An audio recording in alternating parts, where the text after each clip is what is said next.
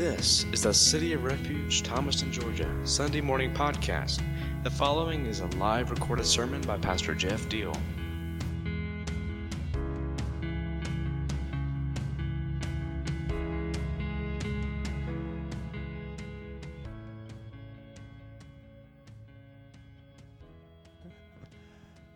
Let's pick up where we left off last week, and we're talking about the fact that we are a people of promise, just like the children of Israel were, we are. God has made promises to us. There are blessings out there for us. And whether or not we realize the fullness of that depends on our decisions for obedience day by day. Okay? And so we've been sharing a little bit about the children of Israel and, after they left Egypt, and they had been given a promise of freedom. They had been given a promise of abundance. They had been given a promise of their own land, and it would be a place where they would enjoy life as a community, as God's people, and it would be filled with all the sustenance that they would need to thrive as a people.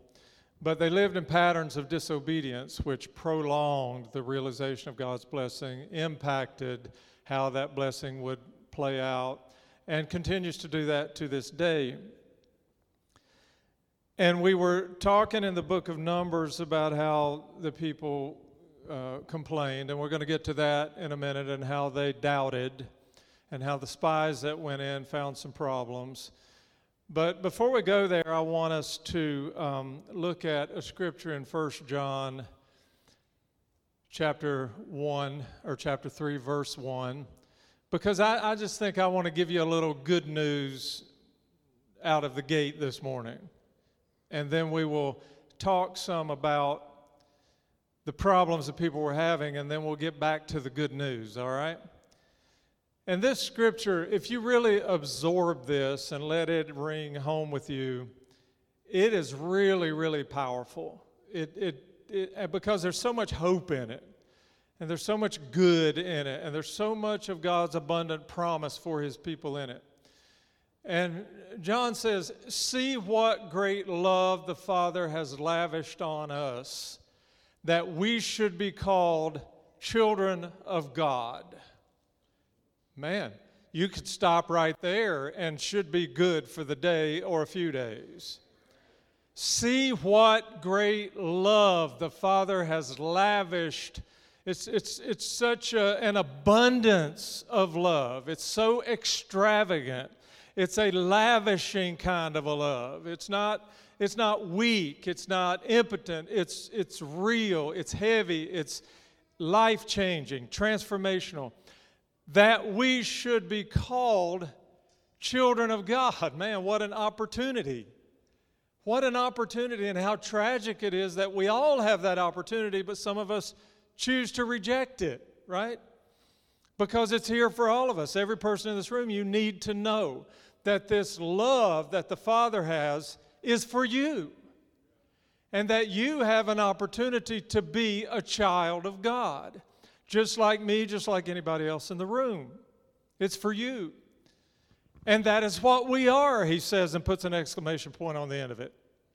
We are the children of God. The reason the world does not know Him, or does not know us, is that it did not know Him.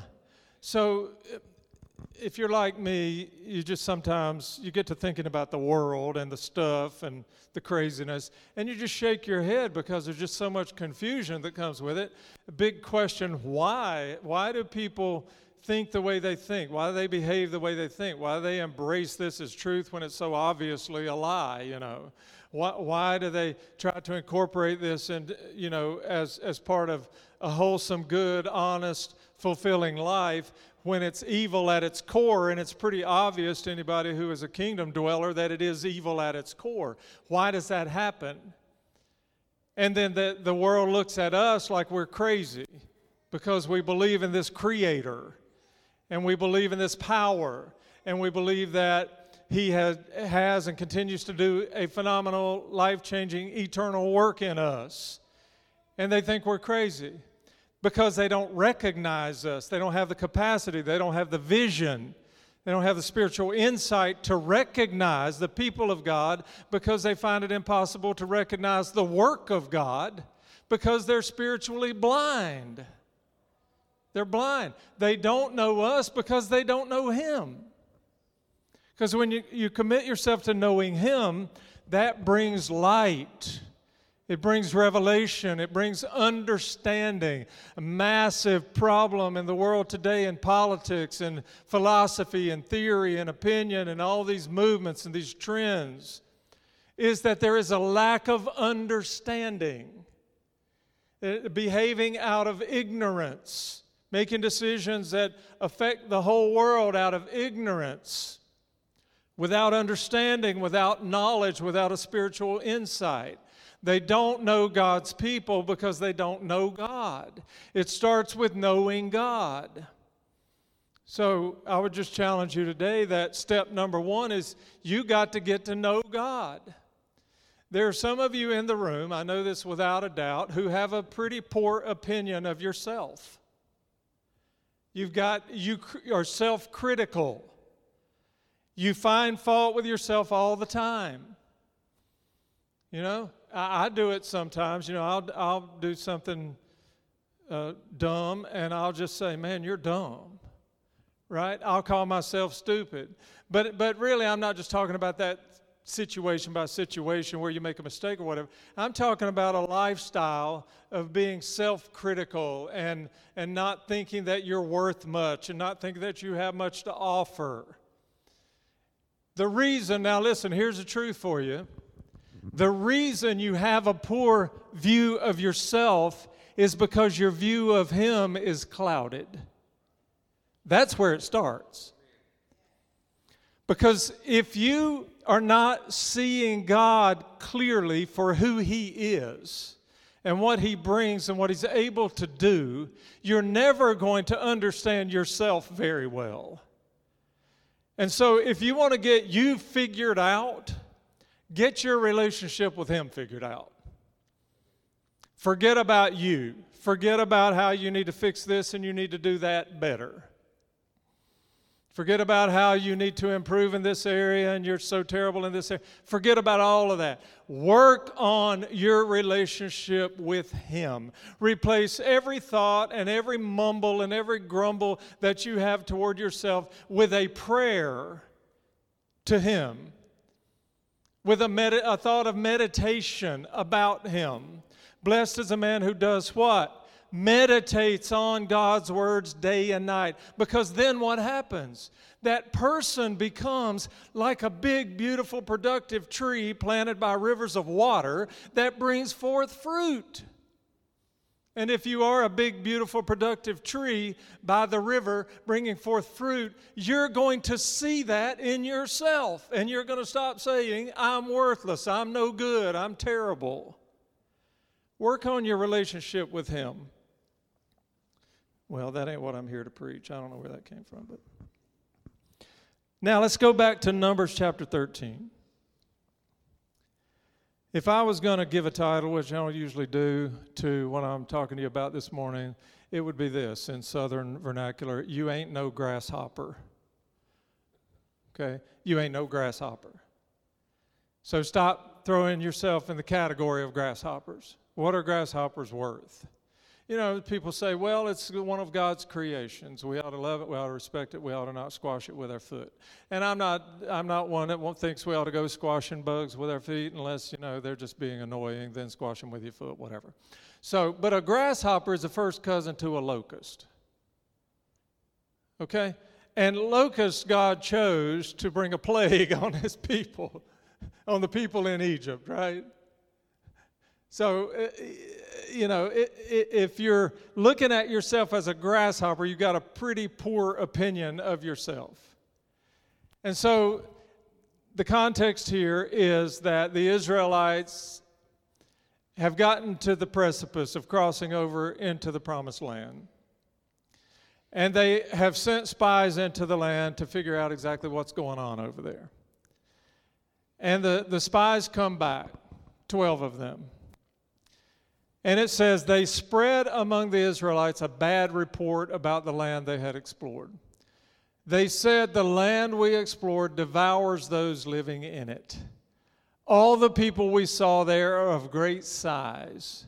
We saw the Nephilim there, the descendants of Anak come from the Nephilim. We seemed like grasshoppers to who? In our own eyes. And we looked the same to them. We seemed like grasshoppers in our own eyes. We developed a really, really poor opinion of us. We're going to make the decision now to forget about what God has said about us. And we're going to start to believe what the enemy says about us. We're going to ignore God's perspective on us, as described in 1 John chapter 3, that He loves us so much and values us so much that He allows us to be His children. We're just going to put that aside. We're going to ignore that. And we're going to embrace the perspective that the enemy has on us.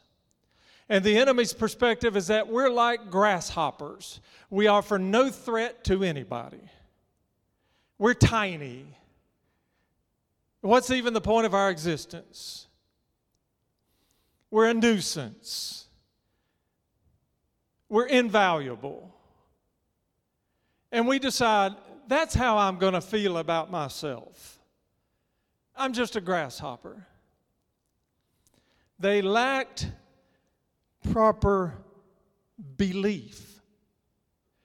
Remember 2 weeks ago, those of you that were here, when I just hammered this word believe over and over and over. Because we know the promises are there.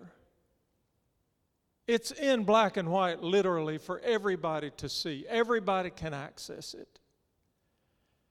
We know the power of God because we've seen the power of God demonstrated. You are sitting in the power of God right now by being in His creation. You are experiencing the power of God by drawing breath in and out of your lungs right now. We know about the power of God, but the key to realizing all of who God is and what He has to offer is the belief. How much do we believe that what He has promised that's still out there is actually going to happen? And it's a mystery how we can look back on the works of God and still have trouble believing the promised works of God that are still to come. But we must believe. And their lack of belief led to a wrong view of God, as I said before, which led to a wrong view of themselves, grasshoppers. And let me tell you what you do. When you have a wrong view of God and therefore develop a wrong view of yourself, is you start to shake hands with the enemy and to agree with what he's saying and what he's doing. Because there are two plans for your life. There are always two plans for your life from the time you're born. One plan is God's plan for your life. The other plan is the enemy's plan for your life. Every human being is going to end up inside one of those plans, God's plan or the enemy's plan. And when we behave in any kind of way or think in any kind of way that is contrary to the plan God has for us, we are agreeing with the enemy's plan. We are shaking hands with the enemy. We are coming into covenant with the enemy. We are saying we are choosing his plan over God's plan. And when the spies come back and they begin to share information with the people about what they saw, they are going through the greeting line, shaking hands with the enemy. We believe, listen, God has given them a promise. Did you ever think back through this story in backwards succession? About how they were prisoners in Egypt, slaves, under somebody else's government in a pagan land, working under a hot sun to do somebody else's work, to prosper somebody else, and how they'd been doing that for about 4 centuries. And then all of a sudden, God shows up and says, I'm going to deliver my people, and I have sent a deliverer. Here he is. And how this process happens of God sending plagues to teach the Egyptians that he was serious, and to teach the Israelites that he was alive and real and working on their behalf in all his power. And they had witnessed it with their own eyes, been right there. And then they were led out through a series of miracles. And then Pharaoh changes his mind. He starts to chase them. And they come to the Red Sea, a big body of water. And they're trapped between the sea and the Egyptian army. What's going to happen? And they witness the power of God over creation to raise the waters up out of that sea bottom, so that they could walk through on dry land, not even bogged down in the mud. It was dry, instantaneously. The power of God, the miracle of God. And they witnessed it, they experienced it, they lived it, they were in it. And they walk out on the other side. And before you can blink twice, they're grumbling and complaining about this man who has led them out here to starve in the wilderness. And they see food miraculously drop out of heaven.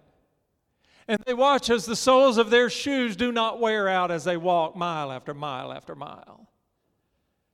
And they're the beneficiaries of a pillar of cloud by day and a pillar of fire by night. My gosh, what do you need?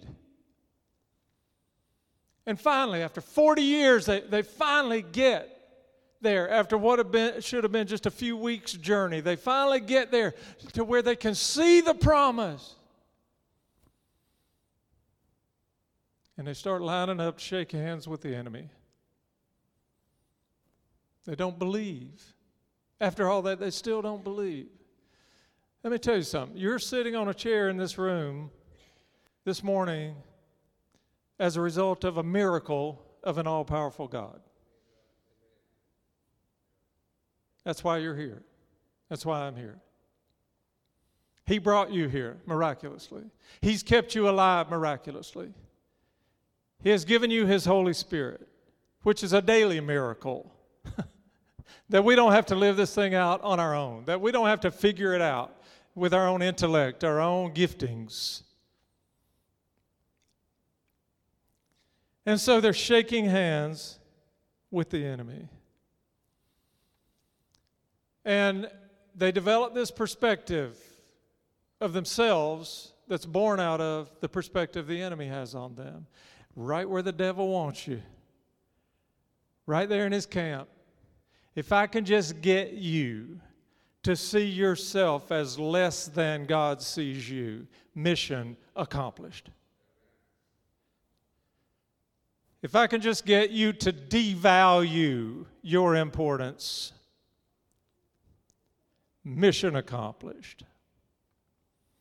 If I can just get you to veer off just the slightest bit from your understanding that God's promises for you are real and that He has lavished His love on you so much that you have the opportunity to be His child, then the enemy has accomplished what he's trying to do. Stop shaking hands with the enemy. I pray that leaving out of here today, every time you have a negative thought or speak a negative word or grumble under your breath about yourself, that you are checked up hard in your spirit and remember these words. Stop shaking hands with the enemy. And what do? So, you've got two of these spies who are saying, no, let's go. We can do this. We remember. We saw it. We lived it. None of that matters. You know, when God has given a plan and a promise, and there's a blessing at the end of it, the rest of it don't matter.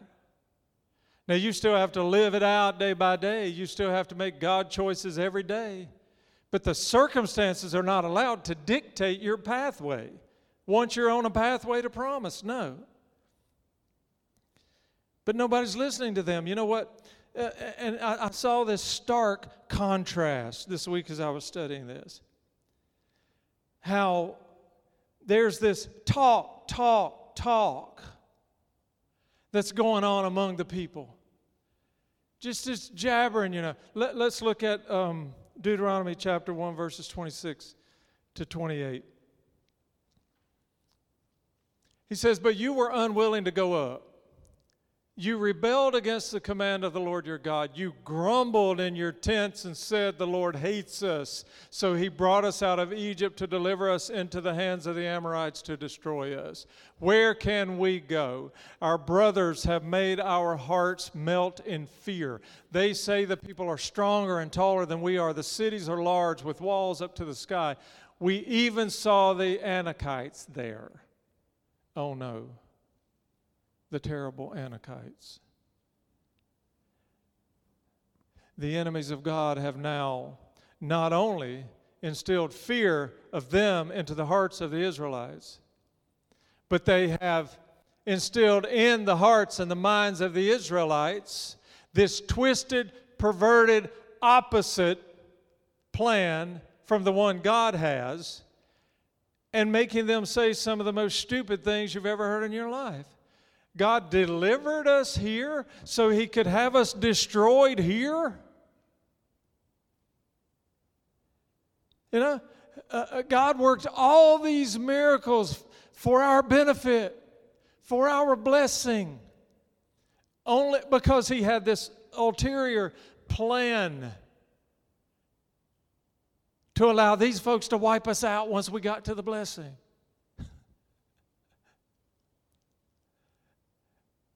That ridiculousness is still being played out today.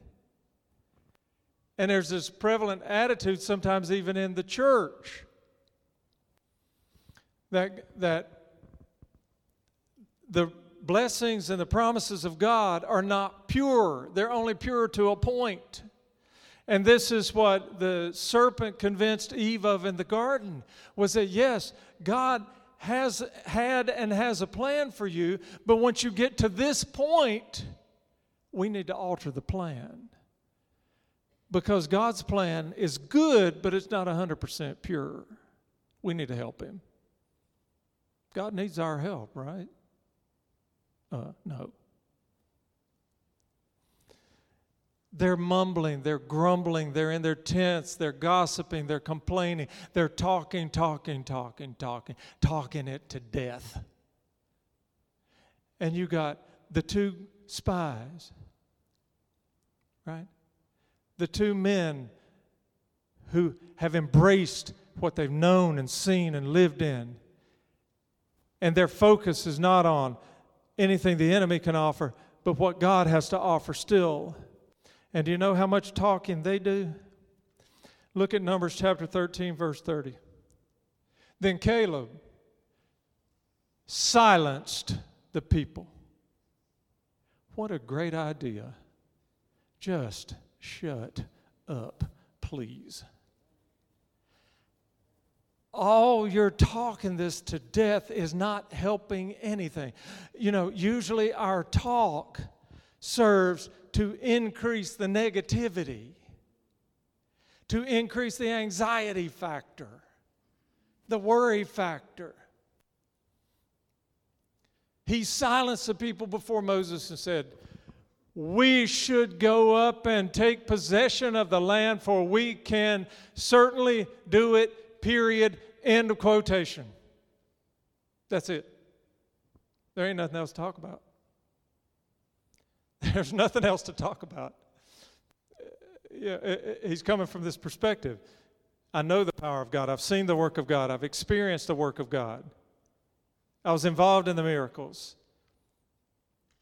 So we should go take possession of the land because we can do it. The end. And I was thinking about our society today. How there's so much talk about everything. We need to take a break from the talking. I believe. I know I do some. We just need to, you ever heard of talk shows? What are they for? Talking. What good ever came? I don't know. Maybe some little good somewhere. Started back in the days of Phil, what was his name? Who? Donahue. And then you had Martell and Moselle and Oprah and who? I don't know. I don't even know. Jerry Springer. That's a good one. Let's talk about that. You'll leave that place feeling real happy and good about the world, won't you? Geraldo. There was a talker. You have any kind of an incident that happens in America. Talk. Every channel you go to, there's just talking. You remember when the O.J. Simpson trial was going on. You put that TV on any time of the day, 24 hours a day, somebody was on there talking about it. And now we have the almighty social media where you can talk to anybody, whether you've ever laid eyes on them, at any time. Night or day. Talk. And it's all over the world, just this talking. And I don't think it's helping anything. You have chat rooms. What are chat rooms for? So you can chat. Talk. I remember when I was a kid, that we sat down at the dinner table at night with the family and talked. And that was good talk, because that was about what happened in the school day. That was about the call they got from the principal, which was not necessarily good talk, but that was about things going on in our church and our community. That was about our other relatives. It was almost always about good, wholesome stuff, because my father would not allow negative, controversial, any kind of communication whatsoever at the dinner table that was going to disturb the peace. And if you tried that, you were going to get your peace disturbed in ways that you didn't want it to. Maybe we ought to just get back to the people that are close to us and our families and you guys, the community of faith, and let's talk with each other about good stuff. Let's talk about the blessing. Let's talk about the promise. Let's talk about our belief. Let's talk about the miracles of God. Let's talk about how we can certainly do what He's calling us to do, because it's His call, and He's anointing the call, and He's resourcing the call, and He's preparing us to realize the blessing that comes at the end of the fulfillment of the call. The people ended up in trouble because they spent too much time sitting around talking about the problems and rationalizing and complaining instead of getting up and going. Just get up and go. Let's look at Philippians chapter 2, and then we'll finish back at 1 John chapter 3 with an exclamation point. Paul says, do everything without grumbling or arguing, so that you may become blameless and pure, children of God without fault in a warped and crooked generation. Let me pause right there and say this. We all know about the political environment in our nation, right? And we have our place, we have our opinions, we have our perspective on all of that. We know where we stand. But as believers, we need to be careful to not fall in the camp of those who are guilty of complaining and arguing and grumbling. Right? Because that makes us as guilty as the people on the other side that we think are wrong in their opinions. So, if your opinion is right, your opinion is right. Be comfortable in that. And live your life as an encourager and as someone who chooses not to argue and not to grumble and not to get caught up in controversy. Because we're called as kingdom sons and daughters to shine light. And that kind of negative communication and activity does not shine light. It contributes to the darkness. If you want to sit down with somebody with differing opinions from you and have rational, adult, productive communication, I'm all about that. You should. But this business of just watching the news and then yakking all day long with whoever will listen about how we feel about it, that's not going to help you. It's not going to help them. It's not going to help the situation. Measure. Let's measure how we talk, what we're saying, our attitudes in our communication, our tones, and do everything without grumbling or complaining so that, why? So that we may become blameless and pure. This is the process. It's the pathway. Children of God without fault in a warped and crooked generation. So we know it's warped and crooked, but we can live in a warped and crooked generation and still be the blameless and pure children of God. Then you'll do what? Shine light. Then you will shine among them like stars in the sky as you hold firmly to the word of life. And then I will be able to boast on the day of Christ that I did not run or labor in vain. Paul is saying, hey, I'm teaching you this. I'm trying to help you understand the heart of God toward this. And I don't want to end my life feeling like I wasted my time, that I'm exhausted from trying, but nobody was listening or nobody was responding properly to the truth. Do these things and you will become blameless and pure children of God in a warped and crooked generation, and you will shine light into the darkness. And I just want to read 1 John chapter 3, verse 1 one more time before we go. See what great love the Father has lavished on us that we should be called children of God. And that is what we are. The reason the world does not know us, is that it did not know Him. That's who you are. Leave here knowing that's who you are. You are important. You are valuable. You have something to bring to the kingdom movement in this world. You are a giver of light. You are a perpetuator of hope. You are here to help create transformation in people's lives, and you're as important as anybody else in this room. You're as important as anybody in the City of Refuge organization. And God wants to fulfill His plan in you so that you can realize the promise and the blessing. Amen.